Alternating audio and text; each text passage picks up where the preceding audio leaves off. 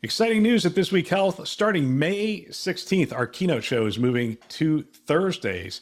Catch every episode weekly on our This Week Health conference channel.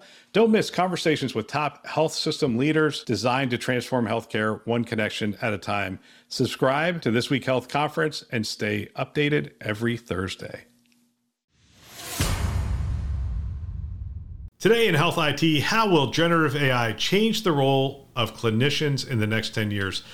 I'm going to read this story and we're going to talk about it because, with a title like that, it has to be hype, right? Anyway, MedCity News, and we will take a look at it to see if it's hype or if it's something we can learn from. My name is Bill Russell. I'm a former CIO for a 16-hospital system and creator of This Week Health, a set of channels and events dedicated to leveraging the power of community to propel healthcare forward. We want to thank our show sponsors who are investing in developing the next generation of health leaders: SureTest, Artisight, Parlance, Certify Health, Notable, and ServiceNow. Check them out at thisweekhealth.com/today.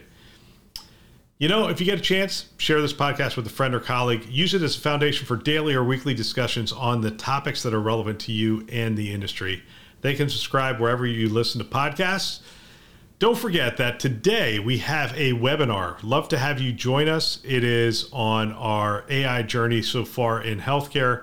We have three great guests. We have Brett Lamb with University of North Carolina. We have Michael Pfeffer with Stanford University, and we have Christopher Longhurst with UCSD, University of California, San Diego. And we're going to be talking about where AI is being applied, how it's being applied, and maybe what are some of the challenges in terms of moving forward with it and where they see it going. And these are great guests, and I'm looking forward to the discussion. You can join us 1 o'clock today. If you want to sign up, go to our website, top right-hand column. You're going to see the webinar information. Click on that. Go ahead and subscribe. You'll get a email from Zoom, which will give you all the information you need to participate. Love to have you there and be a part of the conversation. All right, here's the story. How will generative AI change the role of clinicians in the next 10 years? MedCity News. Let me go into it. A new report predicted that generative AI tools will increasingly streamline many aspects of the clinician day in the next 5 to 10 years. And that this is particularly true for tools that can automate diagnosis and respond to patient questions. Wow, that's bold. Let's see where they go. AI is a bit of a buzzword. Yes, it is in the healthcare world. So it's sometimes difficult to tell how much of an impact the technology is going to end up having on that sector. This month, Citi released a report that sought to cut through some of the noise. The report focused on how AI will affect the role of clinicians. It predicted that generative AI tools will increasingly streamline many aspects of the clinician's day in the next 5 to 10 years, and that this is particularly true for tools that can automate diagnosis and respond to the patient's questions.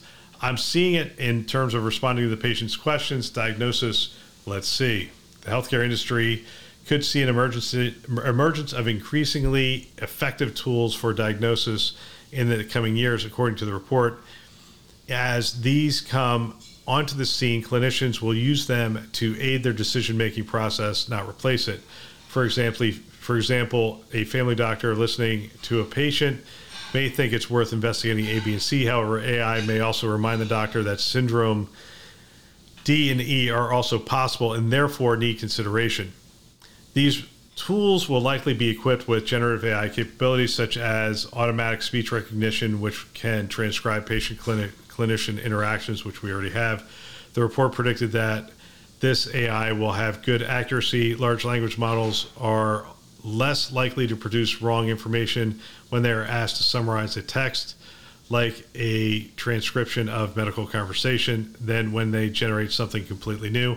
That is absolutely true. That's how we're using it here at This Week Health. To date, no diagnostic generative AI tools have been launched on the market. However, several companies are developing and testing healthcare-focused large language models. For instance, Google unveiled MedPalm 2, which we talked about in April, and the tool is currently being used by Mayo Clinic and other health systems. To begin, they are testing its ability to answer medical questions, summarize unstructured text, and organize health data. That's one of the areas I'm hearing more and more, is creating that summary data, taking the entire medical record and creating a summary for the physician.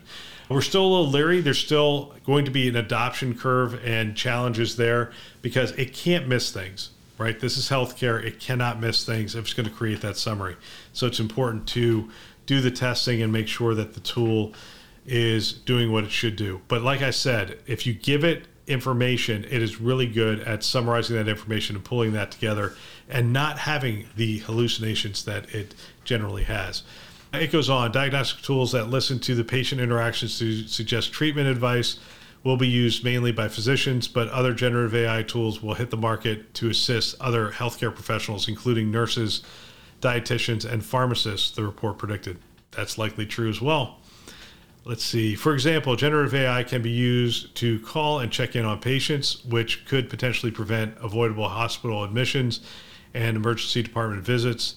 These tools can gauge a patient's progress after surgery, call the patient to hear how they are reacting to a new prescription, or conduct welfare checks on older patients. These are all valid, but clinicians and other healthcare professionals aren't the only ones who will use the new health-focused generative AI tools in the next 5 to 10 years. Consumers will as well, according to the report.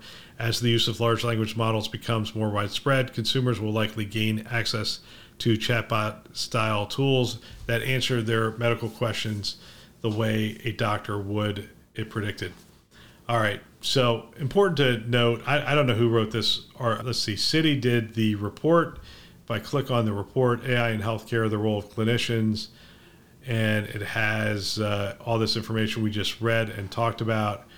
It doesn't really tell me who wrote the article. You know, what's interesting to me is a lot of times when you're looking at these reports and these articles, they are written by interns, staff, new staff, and that kind of stuff, and they're overseen by a partner of some kind. It wouldn't surprise me if that's what this falls into. It is Citi financial institution, so it's research for their institutional clients.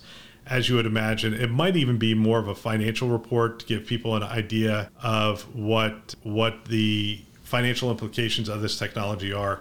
Regardless, here's one thing I want us to be really cognizant of as we move forward, and that is you cannot replace humans.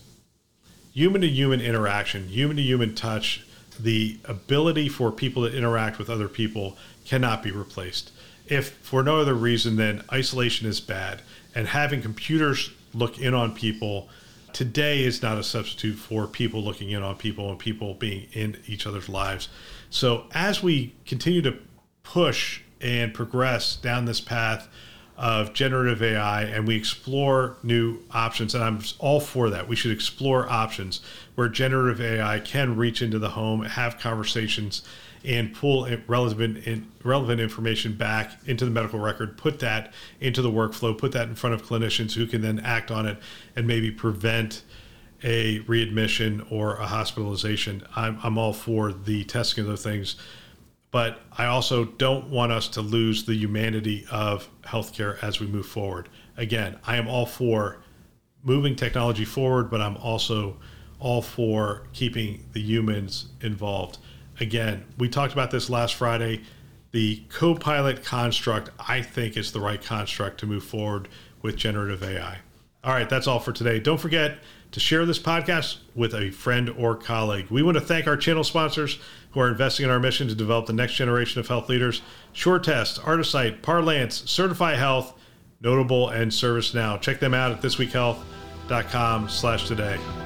Thanks for listening. That's all for now.